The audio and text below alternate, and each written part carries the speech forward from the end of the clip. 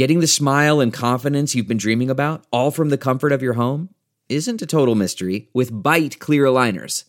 Just don't be surprised if all your friends start asking, "What's your secret?" Begin by ordering your at-home impression kit today for only $14.95. Bite Clear Aligners are doctor-directed and delivered to your door. Treatment costs thousands less than braces, plus they offer flexible financing, accept eligible insurance, and you can pay with your HSA FSA. Get 80% off your impression kit when you use code WONDERY at Byte.com. That's BYTE.com. Start your confidence journey today with Byte. The comfort of your favorite seat is now your comfy car-selling command center, thanks to Carvana. It doesn't get any better than this. Your favorite seat's the best spot in the house. Make it even better by entering your license plate or VIN and getting a real offer in minutes. There really is no place like home. And speaking of home, Carvana will pick up your car from yours after you finalize your offer. Visit Carvana.com or download the app and sell your car from your comfy place. Delve into the shadows of the mind with Sleeping Dogs, a gripping murder mystery starring Academy Award winner Russell Crowe. Now available on digital. Crowe portrays an ex-homicide detective unraveling a brutal murder he can't recall. Uncovering secrets from his past, he learns a chilling truth. It's best to let sleeping dogs lie. Visit sleepingdogsmovie.com/Wondery to watch Sleeping Dogs, now on digital. That's sleepingdogsmovie.com/Wondery. Welcome to episode 580 with my guest, director Amy Ziering. I'm Paul Gilmartin. This is Mental Illness Happy Hour, a place for nut jobs. Welcome. Enter through the front door. Sit down. Enjoy our waiting room. I'm not a therapist. I'm not a psychiatrist. I am a jackass that tells dick jokes, but I do have some experience in therapy, support groups, seeing a psychiatrist, sucking my thumb and staring out the window. I think that's my wheelhouse. Anyway, welcome if you're a new listener. Our conversation today with Amy. Amy doesn't get a lot into her own personal struggles, but I wanted to have her on because she's a really important documentary filmmaker, and she's done some amazing documentaries, especially around people who've experienced sexual trauma and the struggle for them to come forward, especially those where the perpetrators were public figures. She did an amazing documentary called Allen versus Pharaoh, and a bunch of others that we'll talk about. So let's dive into some surveys. This is from the Ask Paul Anything survey filled out by a guy who calls himself The Works. And he writes, wondering if there are any podcasts about dealing with a porn addiction. I'm wondering why episode 209 was deleted. Well, occasionally, people who were past guests ask me to take an episode down because one of the things that they will discover is maybe they'll talk about something really personal and they're, down the road. That's the first thing that comes up when somebody's hiring them, and they're afraid that it's going to influence whether or not they're going to get a job. And whether that's true or not, I try to respect their wishes, because I don't ever want anybody to feel like they exposed themselves on the podcast and now they have no choice. So that's why that episode is no longer up there. And we've definitely done episodes where we talk about porn addiction. My mind is blanking right now, but anytime you want to find an episode that has something to do with a particular subject matter, just Google a keyword, like porn or porn addiction, and then include the word mental pod as well, and you should get some results. Hope that answers your question. This is also from the Ask Paul Anything survey filled out by a woman who calls herself FOMO or No. And she writes, "Hey, Paul, I just enjoyed the episode with Patrick McGinnis. Thank you. But I have a question which has been really driving me crazy recently, and then listening to this episode made it even worse and my brain almost exploded. You guys, as many people do, discussed two topics separately. Firstly, being true to yourself by making sure you're following the right path for you in life, such as changing your job if it doesn't bring you joy. Then separately, you guys discussed fear of missing out and how to avoid it by appreciating what we have. I loved both chats. However, how the heck are we supposed to decipher between what are genuine alternative life paths we should follow and what is fear of missing out? For me, after many trials and life challenges, I am now a successful scientist. I have 10 years of experience and I have a permanent, well-paid job, nice house, blah, blah, blah. But for the last 5 or so years, I've wondered if I would be better suited to a totally different career, one in psychology, which I am so curious about, way more than I'm curious about electrons. I can, for the life of me, distinguish between whether I am just experiencing FOMO and I should be grateful for what I have in my work, or if this is a genuine quest I should follow and retrain entirely as a 34-year-old mom. I appreciate commenting on my life situation.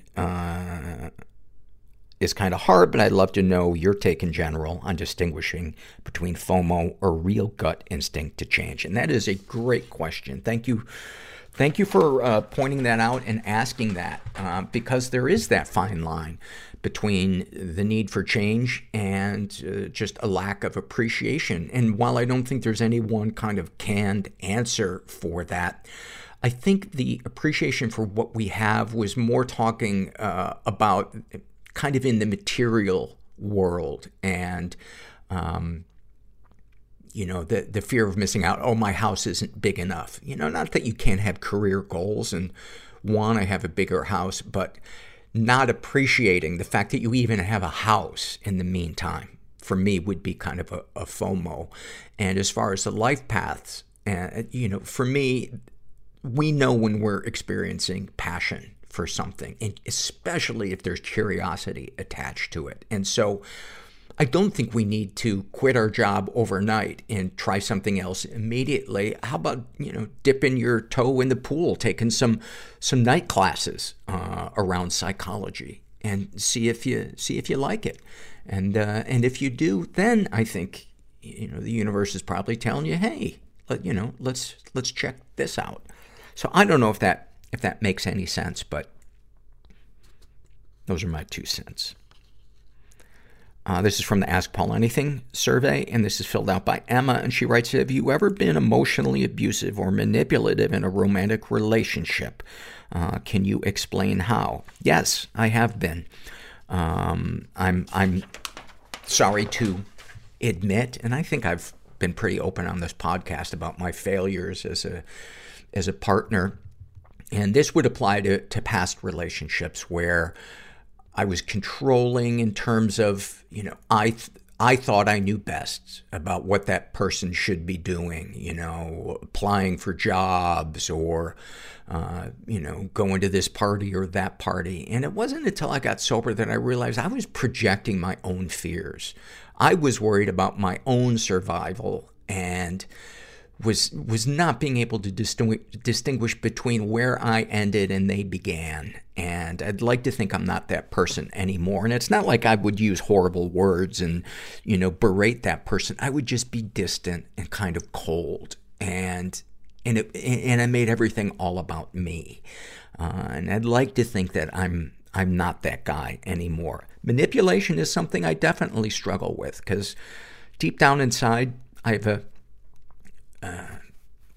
issues with trust and fear of lack of control. And it's something that I work on all the time. And I think I've gotten progressively better over the years, but it is hard for me to let go. I heard somebody say in a sport group once, everything that I've let go of has claw marks on it. And I kind of feel the same way. So I hope that answers your question.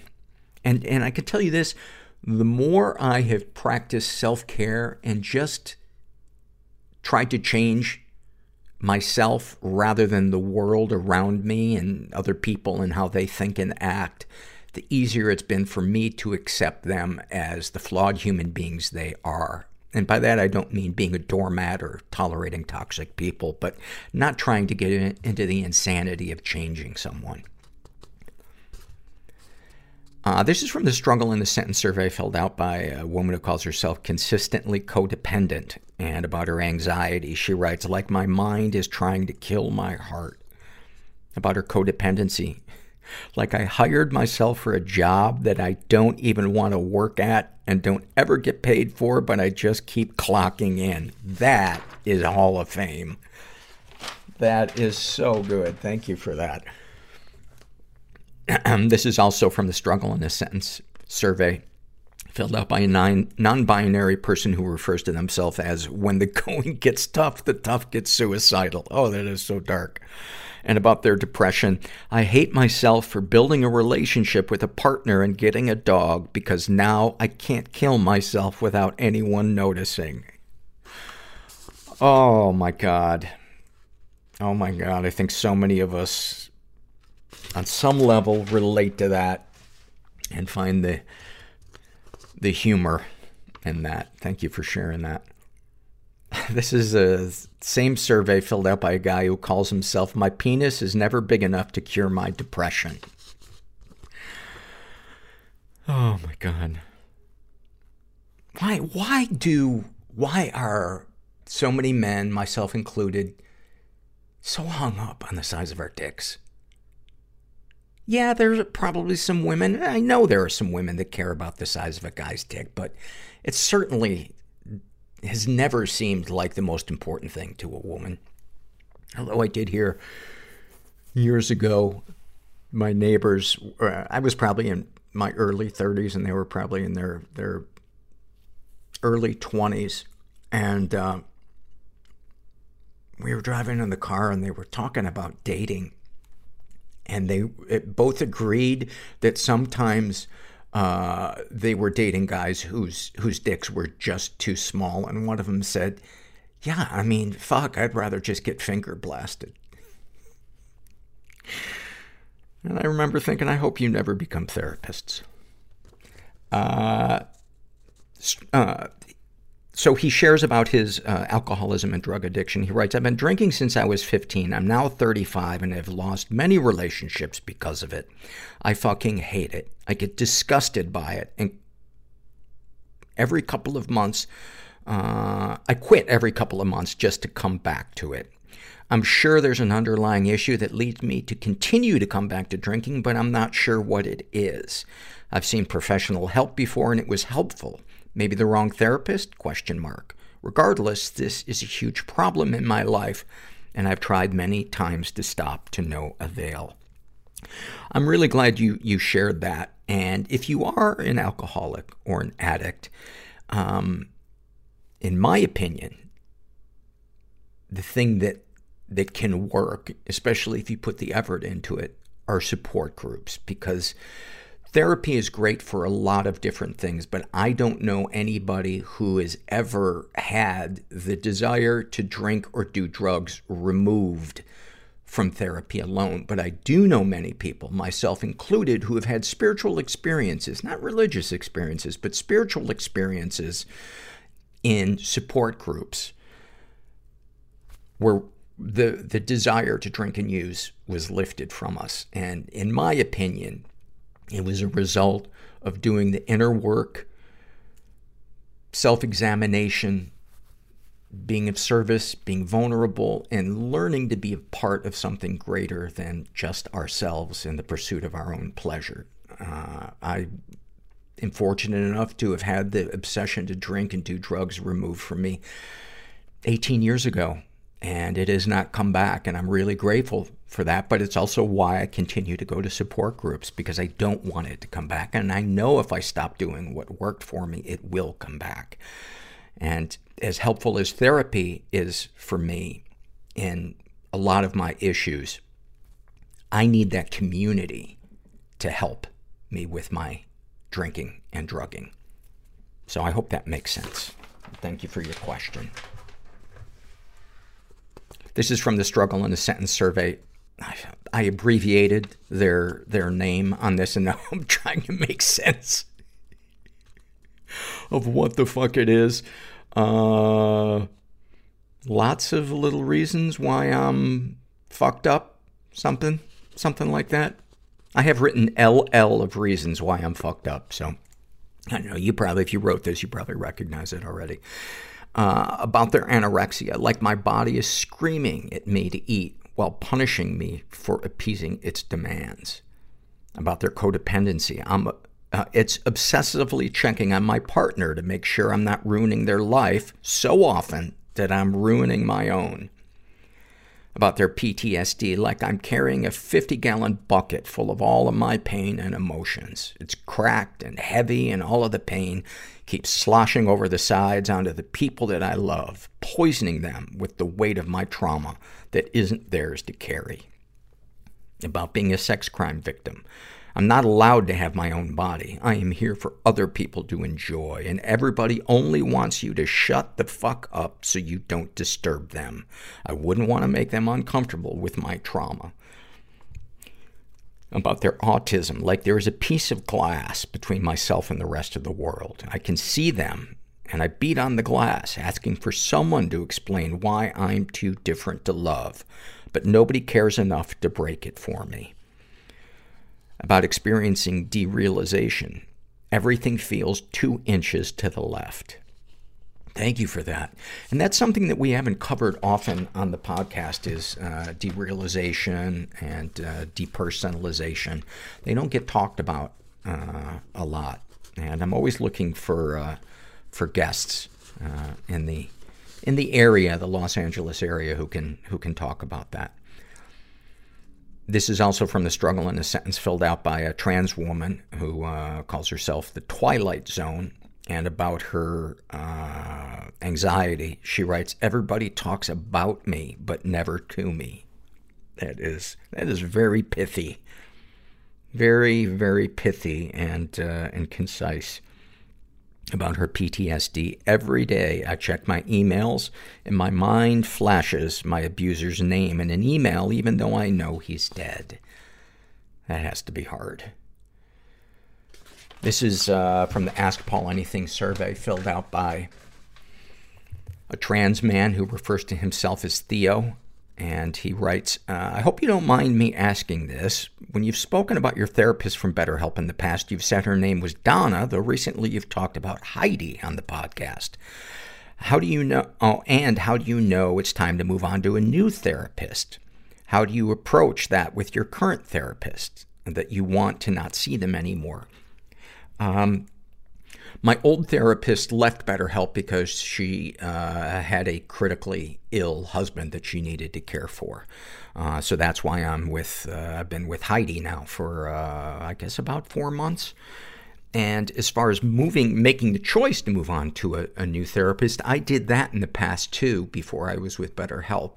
And I just felt like she wasn't really present during the sessions. She was forgetful about what we had talked about before, so I felt like I was having to recap a lot of stuff. There was just, I wasn't feeling it. And that can be enough to want to change therapists. And so I called, and thankfully she didn't pick up because I was so afraid to have a live conversation on the phone. And I left a message and said, I'm going to move on and find somebody else. I'm just not feeling like I'm getting my needs met in this, and I hope you understand. And any good therapist will understand that it's about what you need, not about them and how they want to feel. It's the whole reason we go to therapy. We don't go to therapy to help how they feel. We go to help how we feel. I hope that answers your question. And speaking of BetterHelp, this podcast is sponsored by BetterHelp Online Therapy. As we've talked about on the podcast, relationships, especially those with ourselves, take a lot of work. And it can be really confusing understanding where we end and somebody else begins, what our basic needs are, how to practice self-care. Well, this month, BetterHelp Online Therapy wants to remind you that you matter just as much as everyone else does, and therapy is a great way to make sure you show up for yourself. BetterHelp is online therapy that offers video, phone, and even live chat sessions with your therapist, so you don't have to see anyone on camera if you don't want to. I personally like to, so I do the video therapy every other week with Heidi. BetterHelp is much more affordable than in-person therapy, and you can be matched with a therapist in under 48 hours. So give it a try and see why over 2 million people have used BetterHelp Online Therapy. I am a big fan of it. And again, this podcast is sponsored by BetterHelp, and you guys, mental illness happy hour listeners, get 10% off your first month at BetterHelp.com/mental. That's BetterHelp.com/mental. This episode is sponsored by When Breath Becomes Air.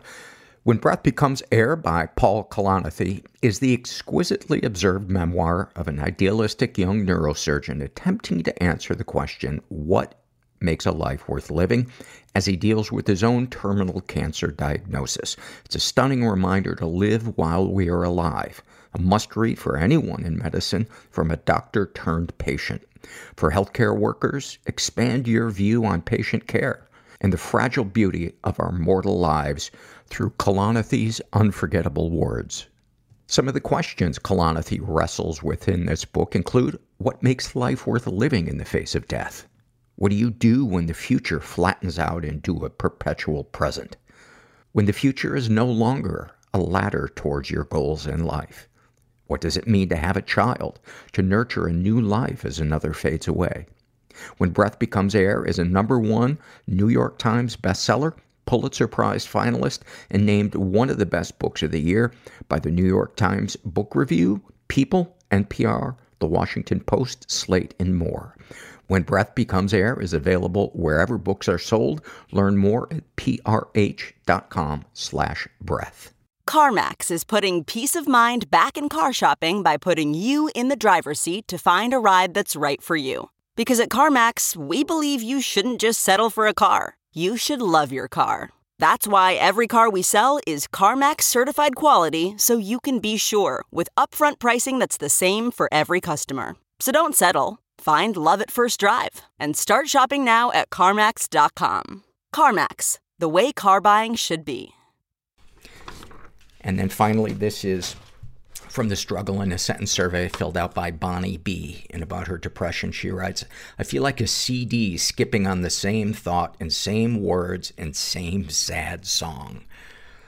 About her ADD, living in a jar of jelly beans and having the task of pulling out all the red ones in order to feel, quote, in order, but there's just so many pretty colors.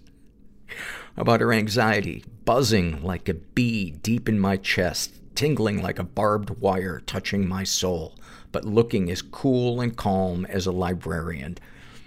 About her alcoholism and drug addiction, like a squirrel hoarding nuts for winter and then counting them 10 times a day to see how many I can eat before winter comes.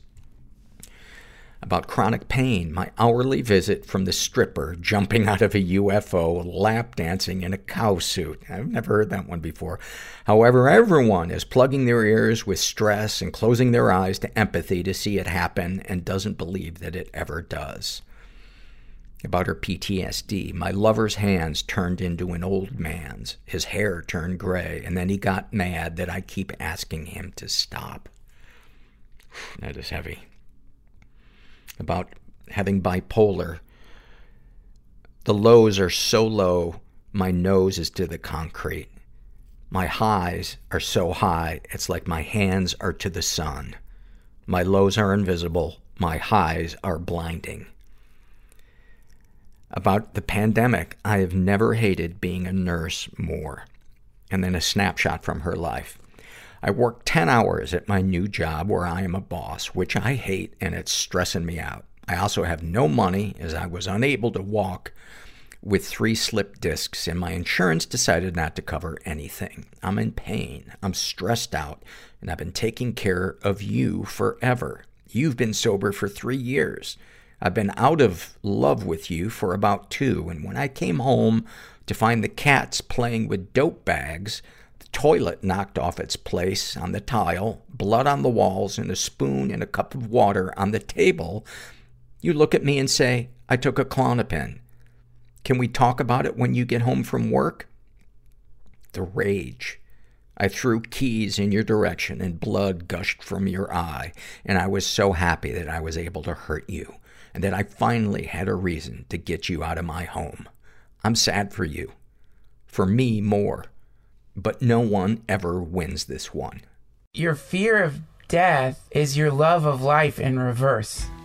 I'm a kinky person. I didn't want to be I'm ashamed. a sexual being. Deeply ashamed. You are I want to live. fucking depressed. But how? I can't do this anymore. I will be uncomfortable so you will be comfortable. Is life just a series of perpetual losses? You're not depressed. We're Black. There is no real chance for intimacy We don't do that. without risking being hurt. Push it all down. You can't go around it. Ireland, like, we don't do mental health talk. Through is the only path. No one is ever alone. There's somebody else out there Don't forget experiencing the same thing as you. that the places you feel most broken now You just gotta look for them. will one day be your greatest strength. And when you find them, it's a great feeling. And I'm suddenly feeling horrible about making that joke, but that's how far I will go to get a laugh because I am empty inside. You're in the right place. I'm here with Amy Ziering, who is an investigative filmmaker. Big fan of your work, Amy. Oh, thank you. Amy's done Allen versus Pharaoh, which was a 4-part series that came out on HBO. It was HBO, correct? Yes, HBO. Yeah. Really, really well done. You did On the Record, which I also happened to see in the last 6 months. Again, really, really well done. You did The Invisible War in 2012. You did The Hunting Ground in 2015. I mean, I don't want to start this off by blowing smoke right up your ass, Amy, but Jesus Christ, you have done some profoundly impactful and important Thank you. work.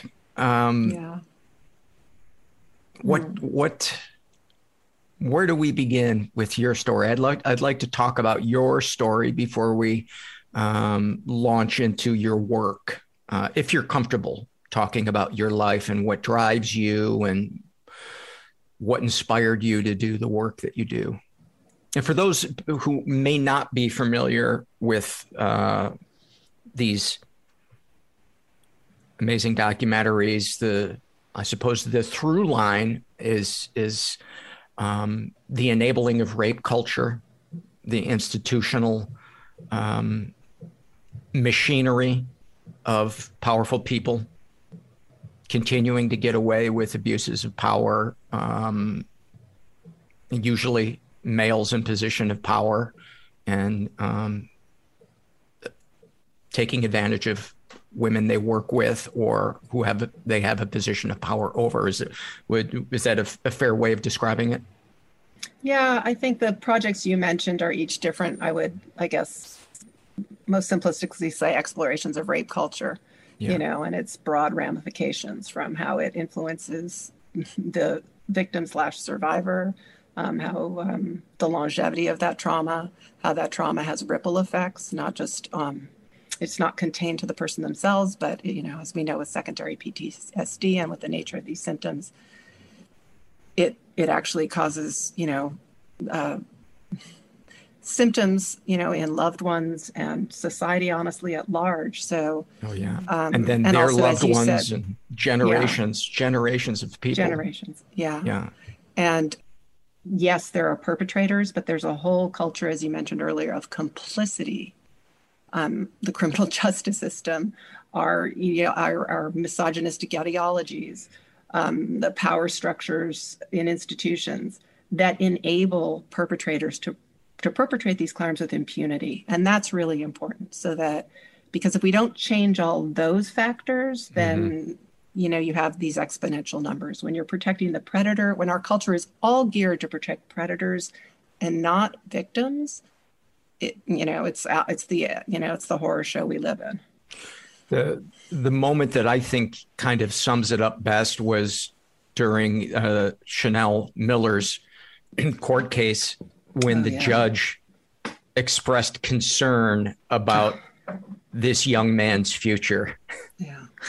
I think that was a watershed moment for us culturally, and I don't know if social media hadn't been around, if it would have rippled the way that it did. What are your thoughts on that? That was a watershed moment in the movement and an awareness. I actually have an interesting backstory anecdote to that, which is kind of crazy. I had made Invisible War and Hunting Ground. And in the course of those films, Invisible War looked at the epidemic of rape in our military. It came out in 2012. It was way before its time, right? So this is pre-Me Too. When we were pitching this film, we were told, honestly, and I had a pretty successful career at that point, and I could not get a funder to back it because I was told that no one wants to listen to women's stories. No one wants to listen to women's stories about being raped, and no one certainly wants to listen to stories about women being raped or in the military. It's like you've got three things going against this film, and we couldn't get a funder to pick it up. So we just went on our own and started, making the film. And as I said, hold on for 1 second. What did that feel like to hear that? It probably didn't shock you. It didn't. It was odd thinking back. I mean, that last comment I said about the three, that's a direct quote from a very progressive liberal place that makes a lot of great documentaries. And that was one of their, top executives who said that iteration surprised me. Everything else kind of didn't, because remember, this is 2010. That's when we were pitching this. And the world was a different place, right? Yeah. It wasn't strange to say no one wants to hear women's stories. That wasn't what we were seeing. It wasn't strange to say no one wants to hear rape stories.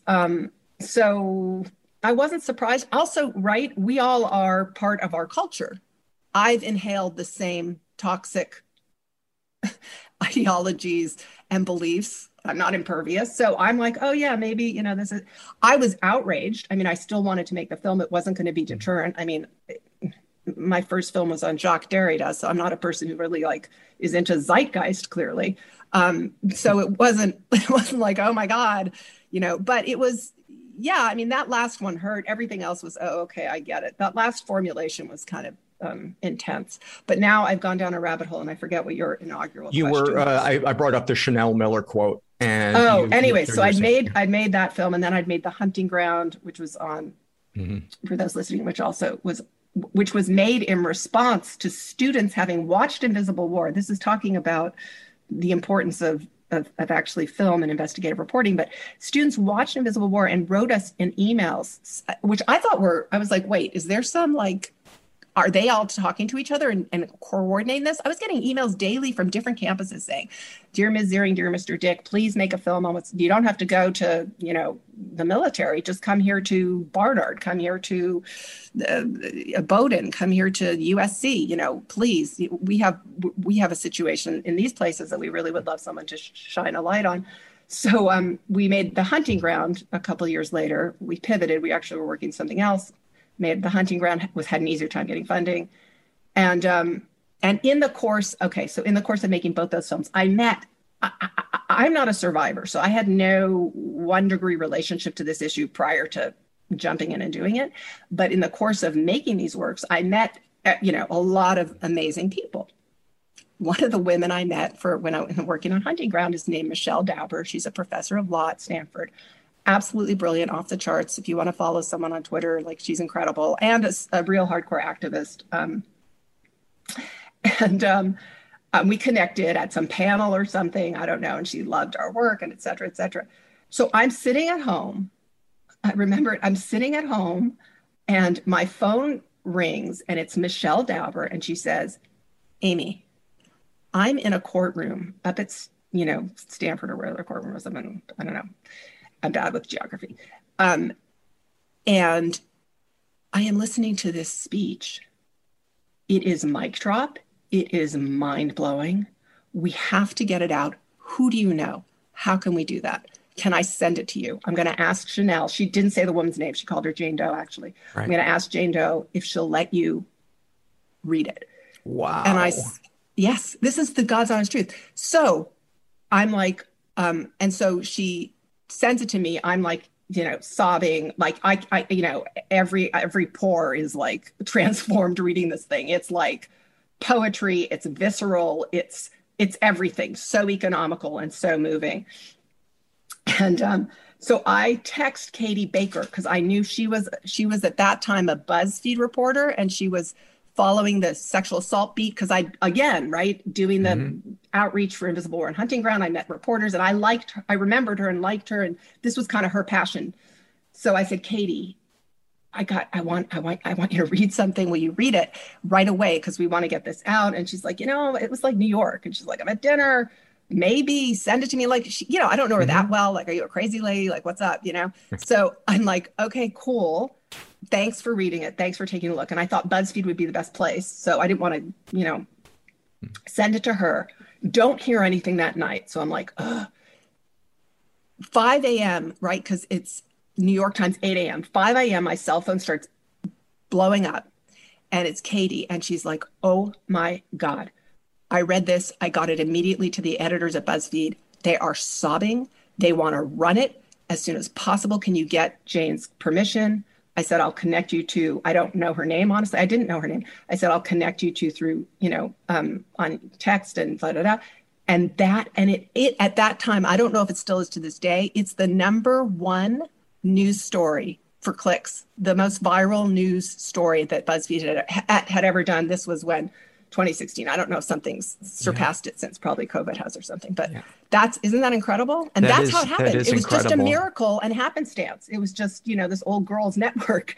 Right. And like, and because also Chanel had no clue, no desire. She was none. She didn't think anybody outside the courtroom would ever hear her words. She was writing it for the judge, and we were just lucky that Michelle called me and that I knew Katie and that actually BuzzFeed had the temerity and courage. But I think that really, I think there have been some pivotal moments in dragging our culture forward on this issue. And I definitely think that was one of them. Yeah, a huge moment. Chanel was a guest on this podcast, and such a great writer, such a great sense of humor. Oh my God. If you have not, I'm sure you've read her book. It's called Know My Name. But to anybody listening, it's one of the most profound books that I've ever read. And I say that a lot on this podcast, but I read a lot of profound books on this podcast because they're usually about something that means something. And it's usually about some sea change that's either underway or is necessary. And the moment that you described, I had no idea that you were a cog in the wheel of that change. Because when I read her book and she was talking about how her impact statement just kind of exploded, I thought, well, I wonder exactly how that began. How did it go from the courtroom to BuzzFeed? And here I am 2 months later talking to you, and now I know that. Let's talk about your life a bit, Amy. What are some parts of you that you guard, that you are insecure about, or that drive you, that are maybe hard to talk about or tough to make sense of, parts of you that are confusing or that you struggle with, either past or present? I'm always interested in people who do things for a living that are meaningful, and who also, as I imagine this is the case with you, bury themselves in work. I can't imagine how busy your life must be. Well, you're right on the latter. I do bury myself in work, but I'm trying to change that slightly, because I don't think that that's necessarily a good thing, but I do it's also not, I don't know. This is like a therapy thing. I haven't thought, I don't understand my relationship to work, honestly, because I love it. So I don't think that it's bad that it's kind of all I do, but I also am wondering how healthy that is or why that is. So I don't have an answer to that, but Does it ever does it ever impact your relationships, where relationships might get short shifted because of 1,000%. Yeah. Talk about that. Oh, I think I wasn't the mother I could have been. I think I wasn't the wife I could have been. I think I wasn't the friend. I think I'm a different kind of friend than for my friend network.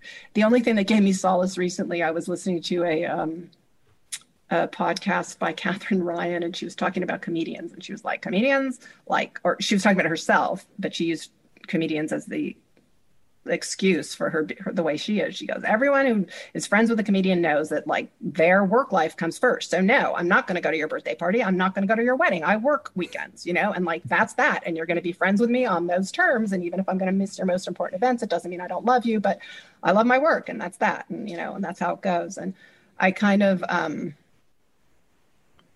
thought, oh, okay, other people make those trade-offs and choices, because I definitely prioritized. For most of my life, I prioritized work over life. As you're sharing this, I'm one of the things that I often say on the podcast is, in our culture, we put people on pedestals who make huge amounts of money. We put them on the cover of Fortune 500, but during the interview with them, we never ask them, what's your relationship like with your kid? Name their 5 favorite movies. Name 2 of their best friends. But to me, it's a different situation when it's someone like you, because the work that you are doing is making the world a better place. So it's kind of like, and I would say this is me letting you off the hook for not being there as a parent, but it's kind of like you're taking society in as your child in some way, and doing these things that have tremendous meaning. So to me, it's a lot more complicated when you're talking about something where the parent is not home because they're truly making the world a better place. I mean, that's fucking complicated. Well, yeah, you want me to I'll see that and raise you 5-fold. Imagine, and your mother's preoccupation from the time you're 2 years old is sexual assault. I mean, good luck having, healthy children who aren't scarred, which I didn't have the wherewithal. I'm just like tunnel vision, all in, mother cub. I have to have that download. I have 3 daughters that we've joked about it having been like, oh my God, but I haven't really had the serious conversation about, what that kind of, I do know. I mean, it had to have. I mean, they came to Sundance with Invisible War. And some of them were young then. And I'm like, what was I thinking? I don't know. So, have you talked to them since then about that? We've all talked about it jokingly. They're like, but, they are, the upside is they're super, super conscious, amazingly sophisticated, smart, savvy people who know how to read gender politics, incredibly well. So, I mean, that's good, but I do think it's, emotionally terrifying to sort of be introduced to these topics a little too early, maybe. I don't know. Have there been moments when they have educated you about something and you realize, wow, my generation didn't get that completely right? Or is that not the case with you? I'm always a little pleasantly surprised when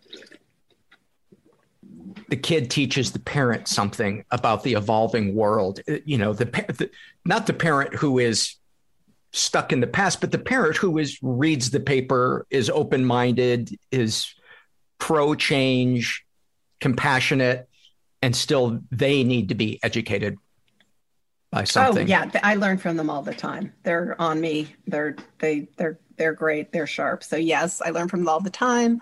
But I also remember that my eldest, I think, went to college, and I remember coming home after freshman year and saying, "Why didn't you tell me?" And I'm like, "What?"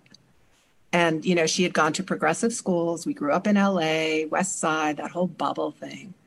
And she was like, the world works so differently, and high school, you're coddled and like, there's no gender discrimination that you can discern, right? It's all hidden and anyone can do anything.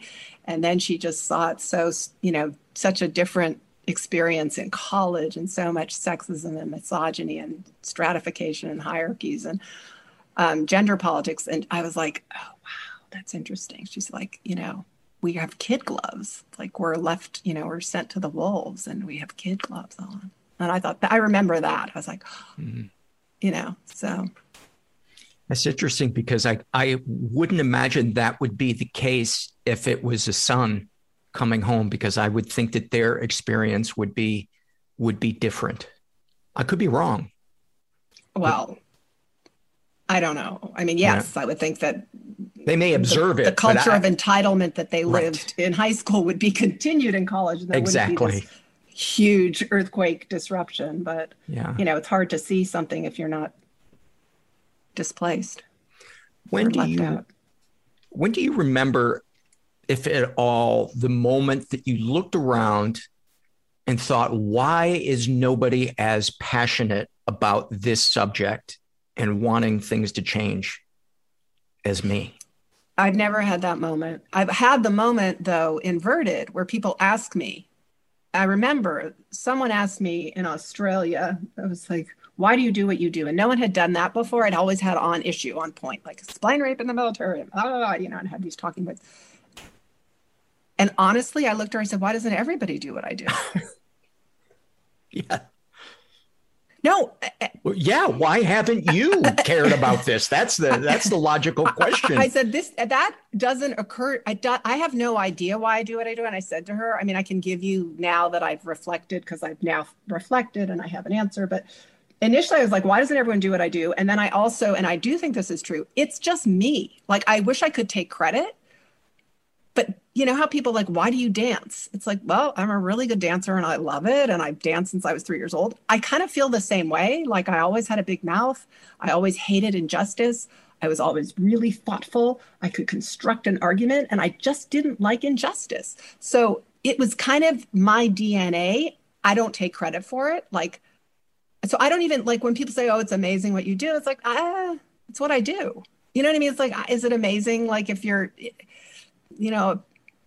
I put the work in to do it really well. So I guess but if you're a great singer or I don't know, a great dancer, you put the work in, but you were given that hand, you're given that. So I think it's a little bit of that. But if you want, since this is a more mental health, I also wanted to say, because I was musing, your title is mental illness, mental illness happy hour. Right. Which I was thinking about. And here's what I was thinking this morning. I was thinking, why aren't we called all these things mental wellness? Because mental illness, we're all mentally ill. If we weren't, we all are, right? Yes. And if we all exercise mental wellness, we wouldn't have this culture if we were mentally well, right? Yeah. Racism comes from self-hatred, from depression, from anxiety. It doesn't come from, it's not empirical. It's not rational. You're angry and you don't want to look at yourself. So you decide someone else is the problem. I mean, it's that psychologically simple, but you wouldn't call someone racist mentally ill necessarily. Like you go, oh, well, that's their opinion or they're politically incorrect or it's wrong. Mm-hmm. But they are, but we all are, right? Misogyny, that's a mental illness. I hate the word activist. I know I used it for Michelle Dauber because it's colloquial shorthand, but I think it's just responsible citizen. Yeah. Like activist, I think has this pejorative or it's like a special category. No, it's like if you're breathing, like this is what you do. That's being alive. Like you talk, you try and do good for the world and make the world a better place because that's responsible. Mm-hmm. It's not a niche kind of career. Right. Like I'm going to set out to be good. Or I'm an activist. No, I'm actually just a responsible citizen, which I think we all should be. You live in this world, you owe it something. You do it, Talk to somebody out there who is in the process of realizing that they're not as conscious. Talk to the stereotypical, maybe he's a guy in college and he's just beginning to wake up and see who he is, how his actions affect. Talk to the guy that assaulted Chanel Miller or someone like him. Because I think our tendency is to want to move them to an island and cut them off from society. And I'm not saying that they shouldn't be punished, that they shouldn't go to jail, that they shouldn't experience consequences. But I think an important part of our culture growing is being willing to have conversations in an attempt for society to move forward as a whole. I think sometimes if you're dealing with a psychopath, that's not possible because they're not interested in changing or growing. But I do believe that some people are. And I don't know, what are your thoughts on bringing that person on board, or at least inviting them? I think it's idiosyncratic and specific to the person. So my first thought is I would have to ask a lot of questions. Okay. And then base my answer on that. Okay. Like, what were you thinking? Why do you relate to a person this way? Where's this coming from? How did it serve you? What were your feelings about it? Can you see how it might have been a problem for someone else? If so, how? Or if not, why? And I'd want to hear what they had to say. And then I would, respond accordingly, but I don't really know generically what I would say to someone, honestly. Let's talk about the Allen versus Farrow documentary. How did that come about? We were, as a result of this, the long version of the short, I don't know what your podcast is. We got nothing but time, Amy. Okay. So it's a crazy long story. Post Hunting Ground, I got invited to be on the jury at Sundance. That was 2016. There's a women's dinner at Sundance. I'm sitting down at my table. By happenstance, they seat me next to Rose McGowan. I'm 59 years old. I don't know who and I'm not a culture vulture. So we introduced ourselves. And I'm Amy. I made Hunting Ground. And she's like, I'm Rose. I'm an actress. And then she goes, oh, you made Hunting Ground? Have I got a story for you? And she starts telling me her whole story. The Harvey Weinstein story? Harvey Weinstein story. Right. I call Kirby, the partner I work with, Kirby Dick, who I made most of my films with. And I say I had the craziest conversation with Rose, and she said she'd go on camera, et cetera, et cetera. And then I called another person who I had worked with on 2 films, Jennifer Siebel Newsom, actually. She's Governor Newsom's wife, because I knew that she had a Harvey story, which now she's public about. At the time, she'd been only told me in confidence, and I told her Rose's story, and she said, you should talk to Ashley Judd. And she called Ashley Judd, and I called Ashley, and Ashley said she'd go on camera. So then Kirby and I started pitching around town the 3rd film we wanted to do, which was sort of the entertainment world. And we heard from everybody. That must have been a tiptoeing. Oh, very tiptoeing. Very, very strange conversations with people who couldn't get us out of the room fast enough. And so we called back Rose and Ashley and said, we're going to keep pitching it and see if people are interested and stay in touch, et cetera, et cetera. And then Me Too exploded and our cell phones exploded and everyone was like, remember that film you were going to do? Right. We're super interested. And so I said to Kirby, you know what,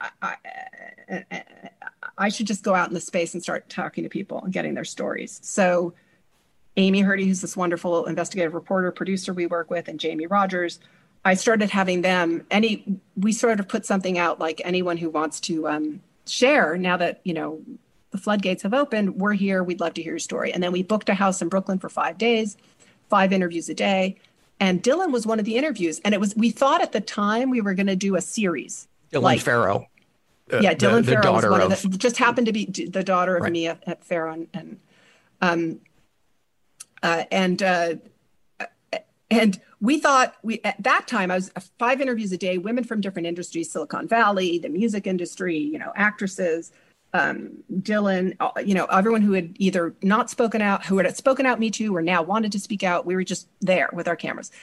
And after the Dylan, so we thought it would be kind of maybe a series looking at different industries post Me Too. We didn't really know, but I always say our films find us, we don't find them.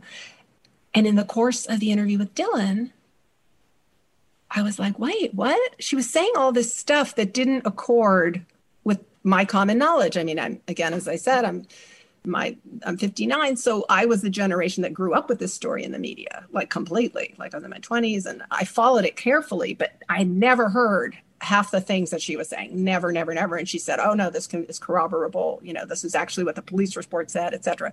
So I remember I called Amy, Hurdy, and Kirby afterwards and said, this was a phenomenal interview. And boy, there's some stuff there that, and Amy Hurdy was like chomping at the bit. She was, let me go at this story. I'm telling you, I think there's stuff there as well. I've been looking at. So she started digging and she started coming up with information and showing it to us. And that's how that started. And what's also interesting about that 5 interview a day week was that's when I met Drew Dixon, who ended up being the person we followed and on the record, which is an amazing documentary. Yeah, thank you. Boy, it's her really bravery, amazing.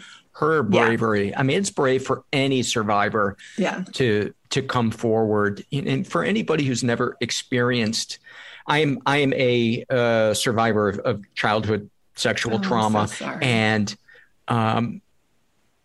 somebody who's not a survivor, they don't realize all of the pitfalls that the survivor sees in opening their mouths. It's not just that other people are going to hear it. It's scary even to tell somebody who you trust, because you're afraid of 100 different things, that they will think that maybe you're making too big of a deal of it, or that you could have done something differently, or that you shouldn't still be talking about it, or that, that your perception on it really isn't right. And for a lot of survivors, the culture that was created, if you were groomed by a caregiver, is that you were gaslit and that you don't know where the truth is.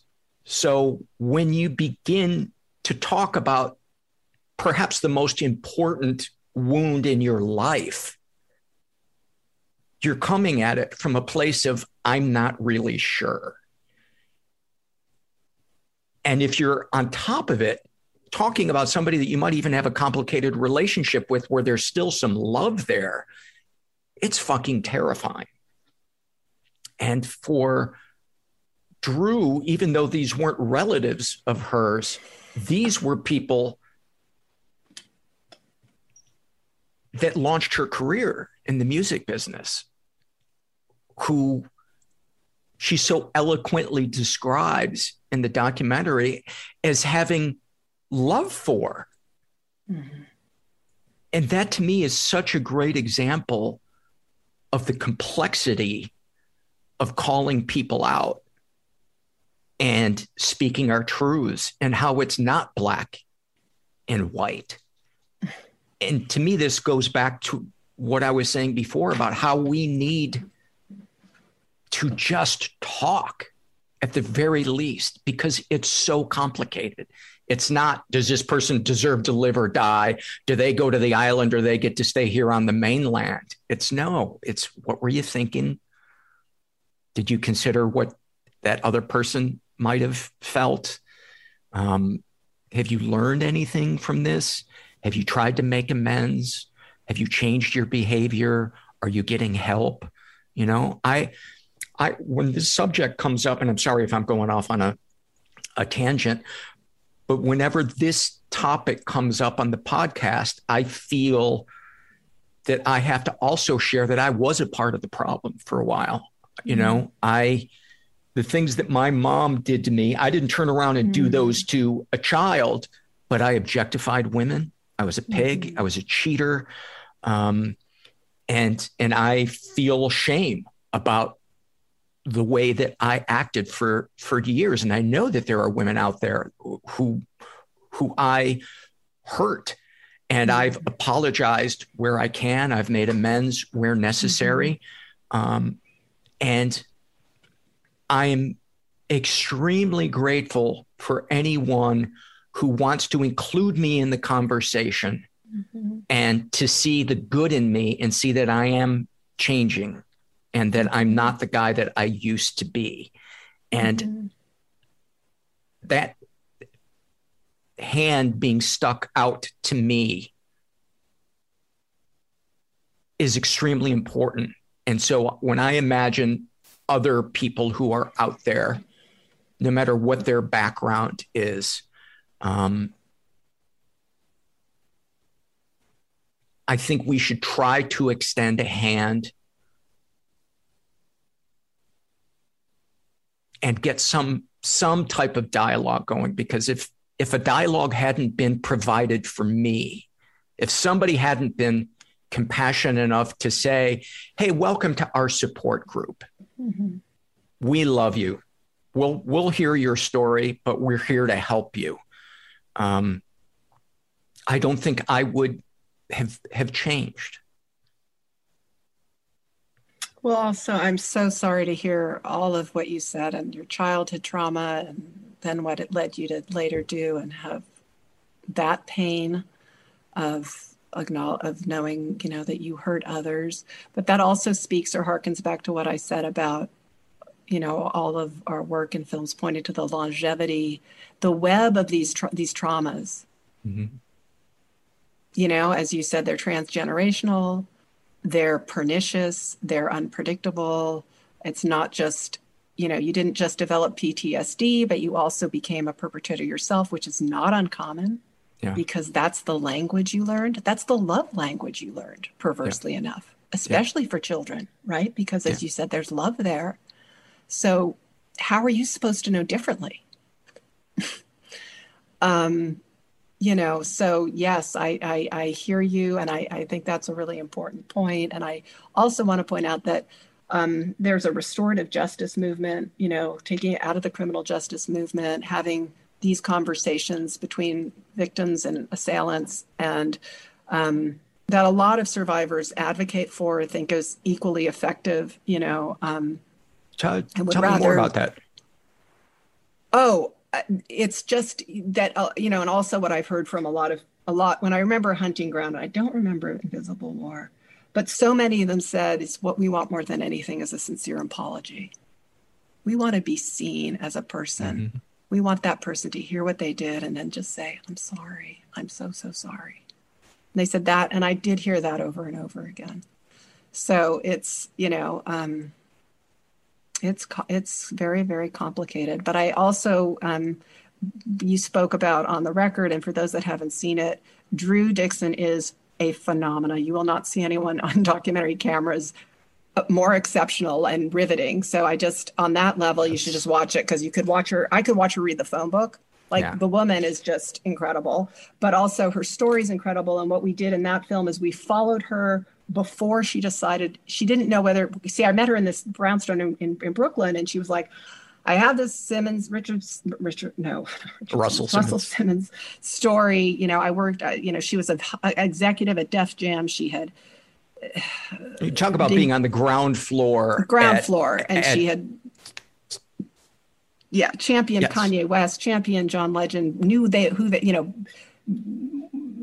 the eye for talent. As talent before anyone was pitching them, and was seminal in many great hits, which, so a force in the industry. And she said, I've never I tell this publicly, but Me Too's happened, but probably hasn't happened for Black women. So I'll tell you this story, Amy, but I don't know if it's ever going to go any further. And I'm not going to, and what I said with her is, that's okay. Don't sign a release, because I don't want, and that's something I do with all survivors. It's any interviews where someone's sharing something personal and traumatic. I say, you I don't want you leaving this interview feeling any more pain. You suffered enough. So, so with Drew, I said, look, do the interview, don't sign a release, and you can decide whenever, and if you never decide, it's fine, and if later you say, hey. So in the course of the interview, she talked about, she told me what happened. And then when she left, she said, I don't know if I'm going to go public or not. I don't know if to talk to Times. And I again called Kirby and Amy Hurdy, and I was like, well, this woman's incredible. And then I called Drew back. I said, how about if we follow you while you wrestle with this decision? Mm-hmm. And I promise you, we'll disappear when you say disappear. If you get cold feet at any point and just say, I don't want you to make your decision based on our cameras. I don't want to lose sleep at night, Drew. So, so don't feel any pressure, because I mean it. And I always walk that walk with everybody with these stories. And she said, okay, fine. And she really, if you listen to interviews done with her, she really did give us a hard time. I mean, sometimes we'd show up and she'd say, see ya. And we had no idea. We followed her for like a year and didn't know, got amazing footage and didn't know. And then finally, it evolved where she allowed us to use the footage to make on the record. So anyway, and that to me is one of the most compelling things about the documentary is her not being sure about doing it, which I think oftentimes people who aren't survivors, they think it's just, well, of course you tell, of course you take the person to court. But if you read Chanel Miller's book, she'll show you point by point the ways in which you will be attacked and how it is often more painful than the original assault. Yeah, and On the Record explores that theme exactly. Also, because if you're a person of color, particularly a Black woman, it's a whole different ballgame, right? Because if your perpetrator is Black, you're throwing him under the bus. He's a legend, Well, you're also contributing to a culture of racism that has a terrible trope against Black men being rapists, which, your son's going to walk down the street and be looked at differently. So, I mean, it's like a quadruple bind, right? Yeah. How do you navigate that? And that's really what that film's about, which speaks to your earlier comment about how complicated it is coming forward, and which is why we're grateful to Drew for having the courage to let us follow her, because it is, as you said, important for people to know it's not easy on so many levels. And that film really unpacks how it's incredibly complicated for women and of color, they're powerful, in ways wealthy. No one knows. Yeah, right? Wealthy and powerful. Yeah. You add that into it. I mean, hers, to me, has to be the most fraught with landmines coming forward story I think I've ever heard. Yeah. And that film really beautifully explicates, with a lot of other women commenting, Tarana Burke and Dr. Joan Morgan and Dr. Kimberly Crenshaw, about just that, what I call like the quintuple bind. There's like 5 things that afflict that are at play with, if you're a Black woman, when you're assaulted by a Black person, a Black man, that aren't at play for anyone else in the culture that most of us aren't aware of. And that, I want to just segue to something you said earlier about the difficulty of speaking up, because this is a funny story, somewhat funny story. I thought this was really brilliant. So I was interviewing people, for Hunting Ground, and Robin Sachs, I believe that's her name, who's a prosecutor, did an interview. We didn't end up using it, but I was really struck by this anecdote. She said, Amy, if you want people to understand how hard it is to speak about this to anybody, she said, I was prosecuting, what'd she say? I was defending women who were raped by their Johns. I had cases with prostitutes accusing their Johns of rape. She says, so guess what my batting average was? Like 0, right? Yeah. But these women were horribly abused. It wasn't what the agreement had been, blah, blah, blah. So she said, I had an epiphany one day.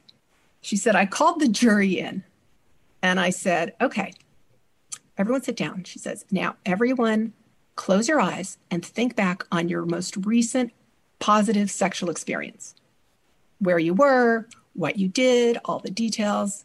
Okay. Well, I'm going to wait a minute. Okay, everyone got it? Okay, great. She goes, okay, who's going to raise their hand and tell me about it? In front of all these, in front of all of us. And no one raised their hand. And she says, okay, now this was a positive experience. Why would you think anyone would want to make up a story and come into court and tell it over and over again about so it was interesting. And she said that she thought that did help and have an impact, but it is, I mean, right. We are a society that those acts are so private. We don't even talk about them when they're good.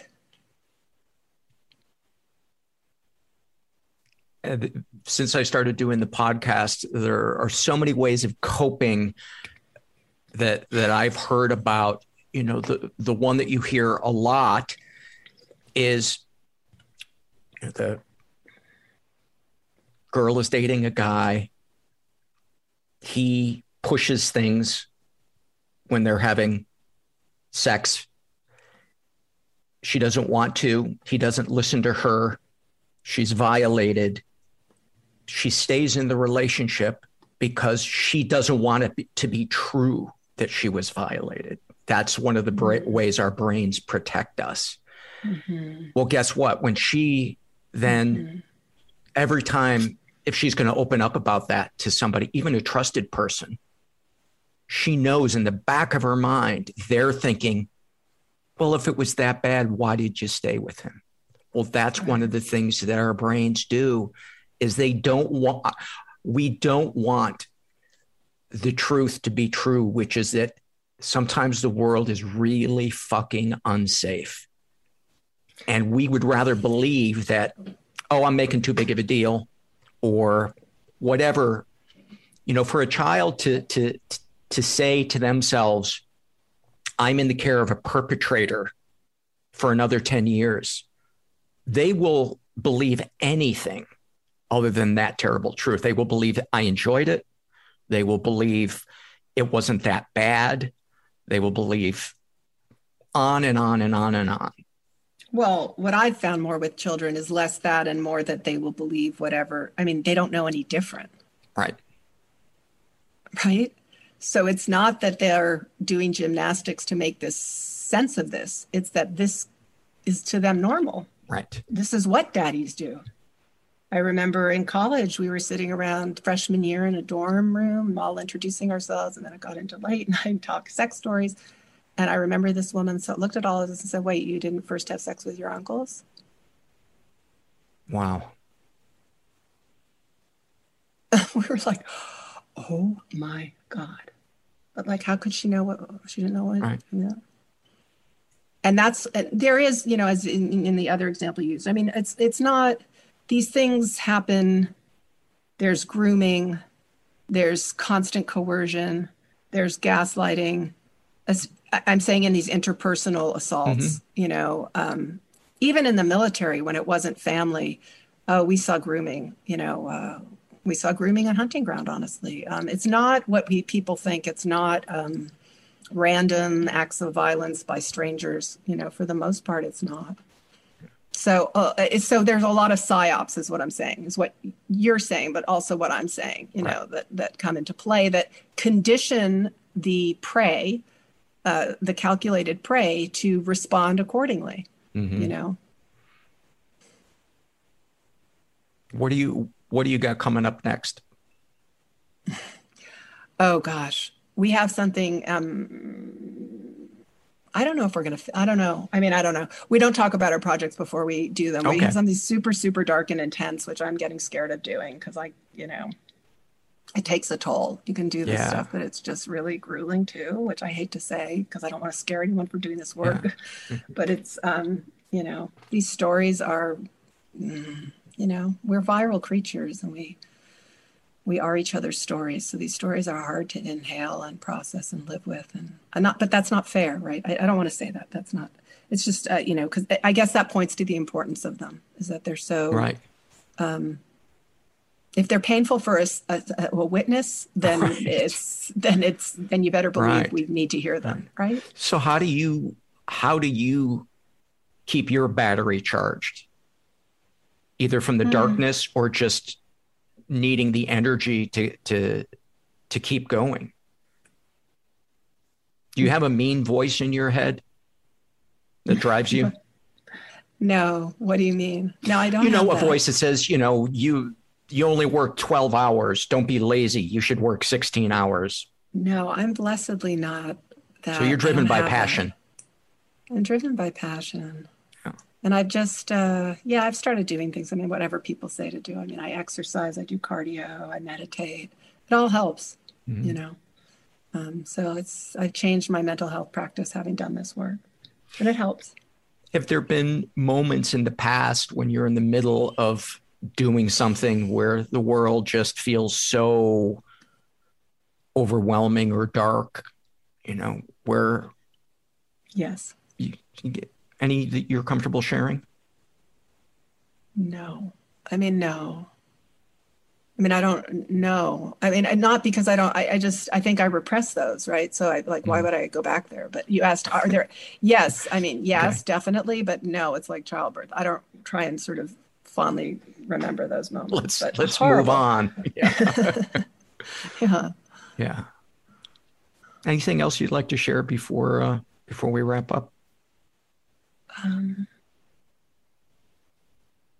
don't think so. Thank you so much for doing this. It is so, so important. I do say that, I guess, just another, I hate to talk about myself or the pain that this work causes me, because A, I don't want to deter anyone from doing it, and B, because it seems silly and indulgent in a strange way, and I hope that in only talking about it, it just points to what I said earlier, which is how important it is. Yeah. Right. If it affects someone who has no degree relationship to it, right, then it is something we all really need to take responsibility for and look at. Well, I love the work you do, and I look forward to whatever it is that you got coming out next. Thank you so much for making time, Amy. I really appreciate it. Thank you for doing this. And yes, everybody listening, please go watch. The more that the algorithms see that people watch these films, the more the funders will fund them. So, and they are really exceptionally well. I know I'm biased, but they're good pieces of cinema too. There's a lot of information there, but they're really well made and compelling stories. Really well made. Allen versus Farrow, On the Record, like The thriller. Invisible War. They're yes. When your PR person reached out to me, I was like, oh my God, those are like my favorite documentaries. Wow. Well, so thank you. And that takes a lot of courage for you to watch them, I know, because that's, given your life history, that must have been hard. So yes, I think that's what I would like, is for me to be the most courageous person in all of this. That's you what are. I would. Don't diminish that. It is true. That is courageous of you to explore that. So I'm sorry. I'm grateful. Yeah. Thank you so much, Amy. Many thanks to her. And if you haven't seen any of the films that she's done, check them out. They're so, so well done and so important. Okay, picture this. It's Friday afternoon when a thought hits you. I can spend another weekend doing the same old whatever, or I can hop into my all-new Hyundai Santa Fe and hit the road. With available H-Track all-wheel drive and 3-row seating, my whole family can head deep into the wild. Conquer the weekend in the all-new Hyundai Santa Fe. Visit HyundaiUSA.com or call 562-314-4603 for more details. Hyundai, there's joy in every journey. Okay, picture this. It's Friday afternoon when a thought hits you. I can spend another weekend doing the same old whatever, or I can hop into my all-new Hyundai Santa Fe and hit the road. With available H-Track all-wheel drive and 3-row seating, my whole family can head deep into the wild. Conquer the weekend in the all-new Hyundai Santa Fe. Visit HyundaiUSA.com or call 562-314-4603 for more details. Hyundai, there's joy in every journey. Let's dive into some surveys. This is from the Ask Paul Anything survey filled out by APA. And she asks, is someone suffering from long-term depression, what do you think are realistic expectations for the future? I think that depends on the person and how much work they're willing to do. Every person's different, and motivation is really fucking hard to find when you're feeling depressed. It's so much easier to self-medicate with drugs or to just kind of, fall into a state of hopelessness. And, it's hard to shake ourselves out of that. Is it getting eventually better or simply learning to cope, manage, and live with depression? I don't think there's one answer to that. Do you feel you had to abandon some dreams because of your depression? Yes. I wouldn't say dreams, more expectations about my productivity. I used to just call myself lazy. And one day I realized, when I'm passionate about something, I'm not lazy. I work my ass off when I'm passionate about something. So it's more than I'm driven by passion than by I don't know, money or status or power. She writes, I'm asking because I came to realize that I might have been a little too ambitious, wishing to pursue a quite difficult, for me at least, career, but often feeling too overwhelmed by negative feelings to work constantly towards it. What do you think could be a healthy balance between having some ambition and admitting to having some daily struggles? Boy, is that an important question. And I don't know if there's one answer for that, but I don't think they have to be mutually exclusive. Although it sounds like you know that.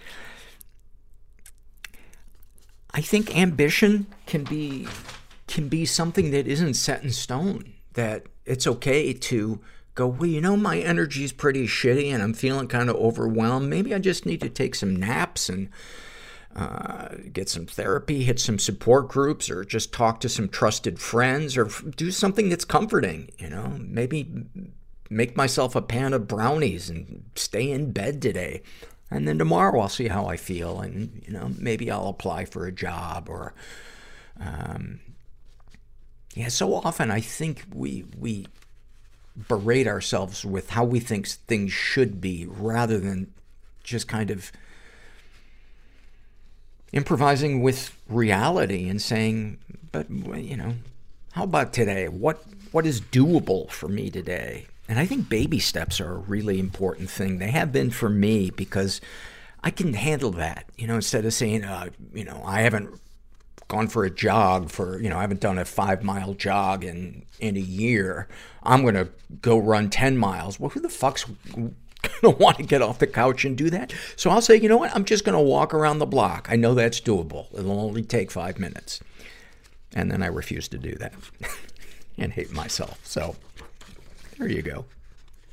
This is from the Shame and Secret survey filled out by who calls himself Me, Just Me. He identifies as straight. He's in his 30s, was raised in a slightly dysfunctional environment, was the victim of sexual abuse and never reported it. He writes, when I was 11 or 12, I was sexually molested while doing yard work with an older boy.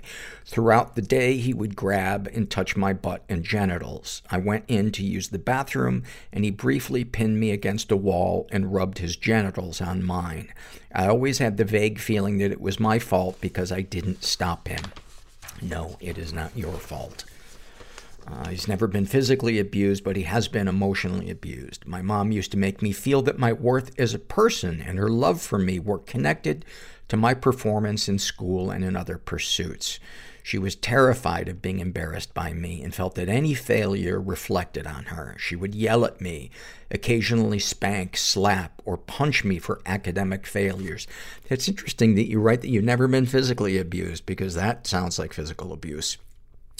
I once had a C on a midterm report, which was only because I had been sick and the teacher hadn't entered my makeup work, and she yelled at me and refused to speak to me for days. I tried to apologize, but she would just walk away. Sometimes she would pack her things and leave, telling me that it was my fault she was going. She would always come back within a day or two. That is fucking awful. You really want to fuck a kid up, do that, and then occasionally love them and buy them shit. Any positive experiences with abusers? I don't really have thoughts at all about the boy who molested me. I don't know where he is. I still love my mother very much. Many times she was supportive and would do almost anything to help me succeed. The question is, for who? For you or for her? Darkest thoughts. I have thoughts about my children dying in ways too horrific for me to write down. I imagine their screams as if it happens. Sometimes I imagine myself doing it and seeing the confusion and betrayal on their faces. I also frequently imagine killing myself and think about how I would do it. There's a parking garage visible from the nearest window to my desk at work. I imagine how easy it would be to get to the top and jump. I also imagine killing myself in my house and my kids' reactions when they found my body. These thoughts are not plans in any way at all. They flash into my head like an unwanted scene from a horror film, so vivid that they sometimes make me physically sick. Darkest secrets. When I was a child, after I was molested myself, I went on to molest other children in similar ways. It is a shame that I know will haunt me until I die. Around the same time, 11 or 12, I became addicted to pornography. When I moved out of my parents' house, I started meeting strangers from online or in public restrooms. I would meet up with men whom I would allow to abuse me physically, spanking, choking, etc., and sexually. This is odd since I'm not gay. In fact, I can't even get aroused in these circumstances, which has led to some tense situations. I don't know why I do this, but there is a vague sense that it's what I deserve. I'm married now, so all of this involves a lot of sneaking around. Every time I do this, I swear it will never happen again.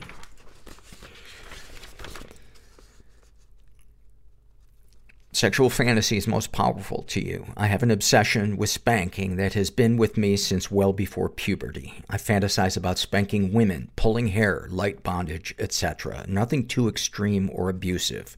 Sharing any sexual fantasies makes me feel ashamed. I was taught growing up that sex and masturbation were disgusting. What, if anything, would you like to say to someone you haven't been able to? I wish I could talk to my parents about my struggles with mental health and make them understand that all of my moodiness and anger as a kid was an illness, not a failure of a character flaw. A failure or a character flaw. Selfishly, I want them to understand how they failed me.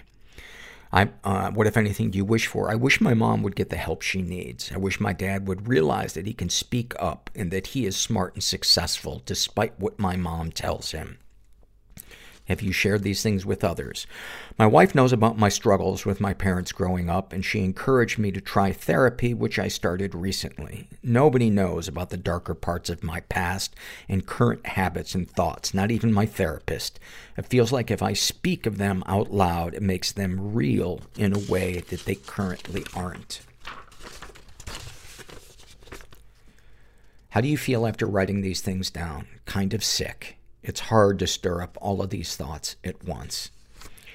Well, I want to thank you for sharing that, because I know it is hard to reach down into that darkness and try to verbalize it. It's really hard, and that was brave of you to do that. And I hope that you can find some relief and some peace, whether it's through therapy or support groups or a trusted friend, because you deserve to heal and feel peace and to have your pain validated.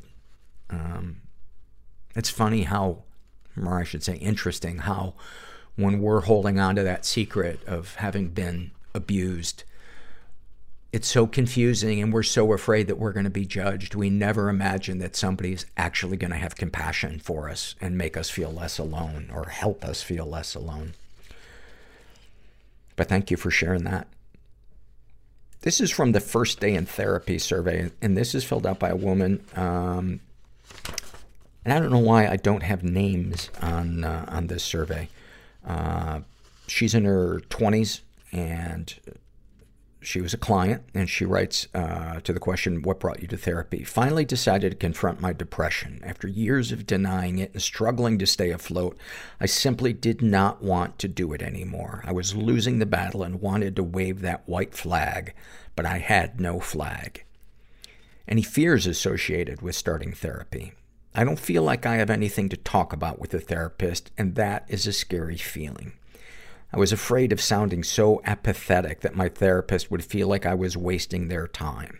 I'm afraid of disappointing people, and adding a therapist to this list I know is also adding someone to the list of people I could disappoint. What if they think I'm crazy? So crazy that they commit me. Of the fears you described, did any of them come true? Not a one. What worked best for you in therapy? Homework is my favorite. I also appreciate my therapist making me repeat things and listen again to what I said. It helps me connect the dots, and they are often good call-outs that I hadn't realized. What were your initial impressions of your therapist? In our first conversation, she asked me to tell her about my days, things I do, things I enjoy, things I want to do. She pointed out a change in my voice and speech pattern when talking about something I felt guilty about not doing, like being creative and making art. She pointed out how I speak differently when speaking of things I loved. It was surprising and comforting that she noticed something like that after knowing me for 5 minutes. I instantly wanted to continue to work with her. Do you feel you can be completely honest with your therapist? I don't think I can be completely honest with anyone in my life. I want to share that I dabble in drug use once or twice a month, and I want to share how much it helps me, but I'm afraid of judgment or her not trusting me. I'm not an addict. Thank you for sharing that. I appreciate it. It's amazing how many fears we can have before opening up to someone, whether it's a therapist or somebody else. I did it last night, my online support group. I did not want to talk about what was going on with me. And it was all in my head. But I was just afraid I was going to be judged. Not at all. I was met with compassion, and it helped other people open up, and it felt great. It felt great. This is from the Shame and Secret survey filled out by a woman who calls herself Sorries in a Sack. She identifies as bisexual. She's in her 30s, says that she was raised in a slightly dysfunctional environment, was the victim of sexual abuse and reported it. I was 6 or 7, and my mom's boyfriend was babysitting. He got into the tub with me with an erection. He sat behind me and was washing my back in circles, and I felt really scared and frozen. I look back and get that sick feeling in my stomach. I haven't really talked about it much in counseling yet, but my counselor knows about it, so we might go there at some point. Any positive experiences with abusers? No positive experience with the abuser. My mom ended the relationship immediately and took me to the shrink. Good for her. Darkest thoughts. I sometimes think about hurting myself or my husband or son, usually with a knife, and I visualize the knife going into my or their flesh and what their faces would look like. Darkest secrets. When I was about 6, me and a friend were playing Barbies, and she took her pants and underwear off, and we used the Ken dolls to, quote, kiss her pee-pee. I feel horrible about it to this day, and like a freak or something. You were not a freak, you were a child. Sexual fantasies most powerful to you. Rape, as a female being raped by a male, or consensual sex where I'm the male in a hetero situation. The first one makes me feel uncomfortable. The second one makes me feel aroused. What, if anything, would you like to say to someone you haven't been able to? I would like to tell my mom how much I really don't trust her anymore. She's a recovering alcoholic and gambling addict, and she fucked me over a few years ago. I'll never get the picture of her sloppy and drunk out of my mind. I feel like it ruined my faith in humanity. I haven't been able to tell her because I'm codependent and don't want to hurt her feelings. Oh, and don't want to feel feelings. What, if anything, do you wish for? Money. Just enough to pay off the house and send my kids to cool programs and a good school when the time comes, and maybe get my nails done once in a while. Have you shared these things with others? No. Definitely not the fantasy stuff, but I have shared the codependency stuff with my partner a bit. It was fine, but he doesn't really get it, so it definitely still feels like a heavy burden. How do you feel after writing these things down? A little lighter, actually. Thank you for sharing that. And she, any comments to make the podcast better? No more scam email reading. Paul, if I hear you read another one, I'm going to send you frosted Pop-Tarts for your birthday every year, and you won't eat them. I know this, but you'll be reminded every year that someone out there is only a 99% fan of the show. It could be 100%, Paul. Just saying. Oh, thank you. Thank you, I think, for that. I know not everybody is not a fan of my sense of humor.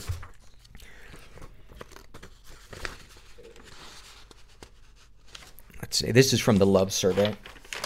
And this is filled out by ADHDJ. And things they love. I don't love winter, but I love how I can see all the birds' nests in the trees when the leaves are gone.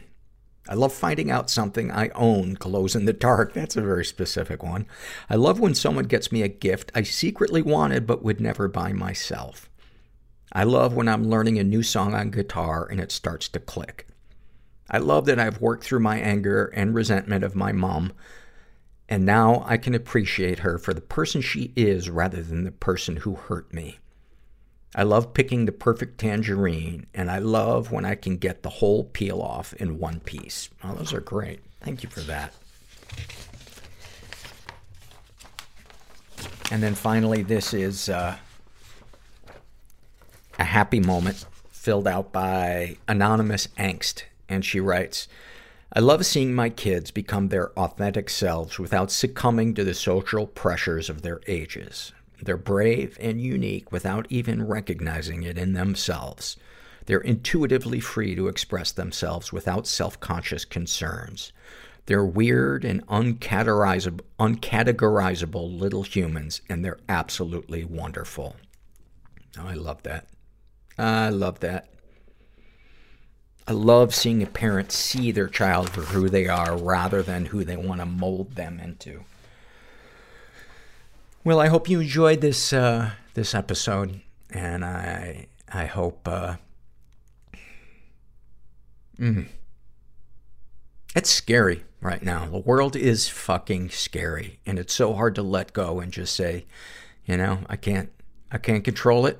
All I can do is try to control my reaction and just try to be the person I want to be and be nice to myself when I stumble and don't act like I want to act. Anyway, blah, blah, blah. God, Paul. Just 90 minutes of people talking about feelings and your fucking podcast with blah, blah, blah. Anyway, if you're out there and you're struggling, just never forget that you are not alone.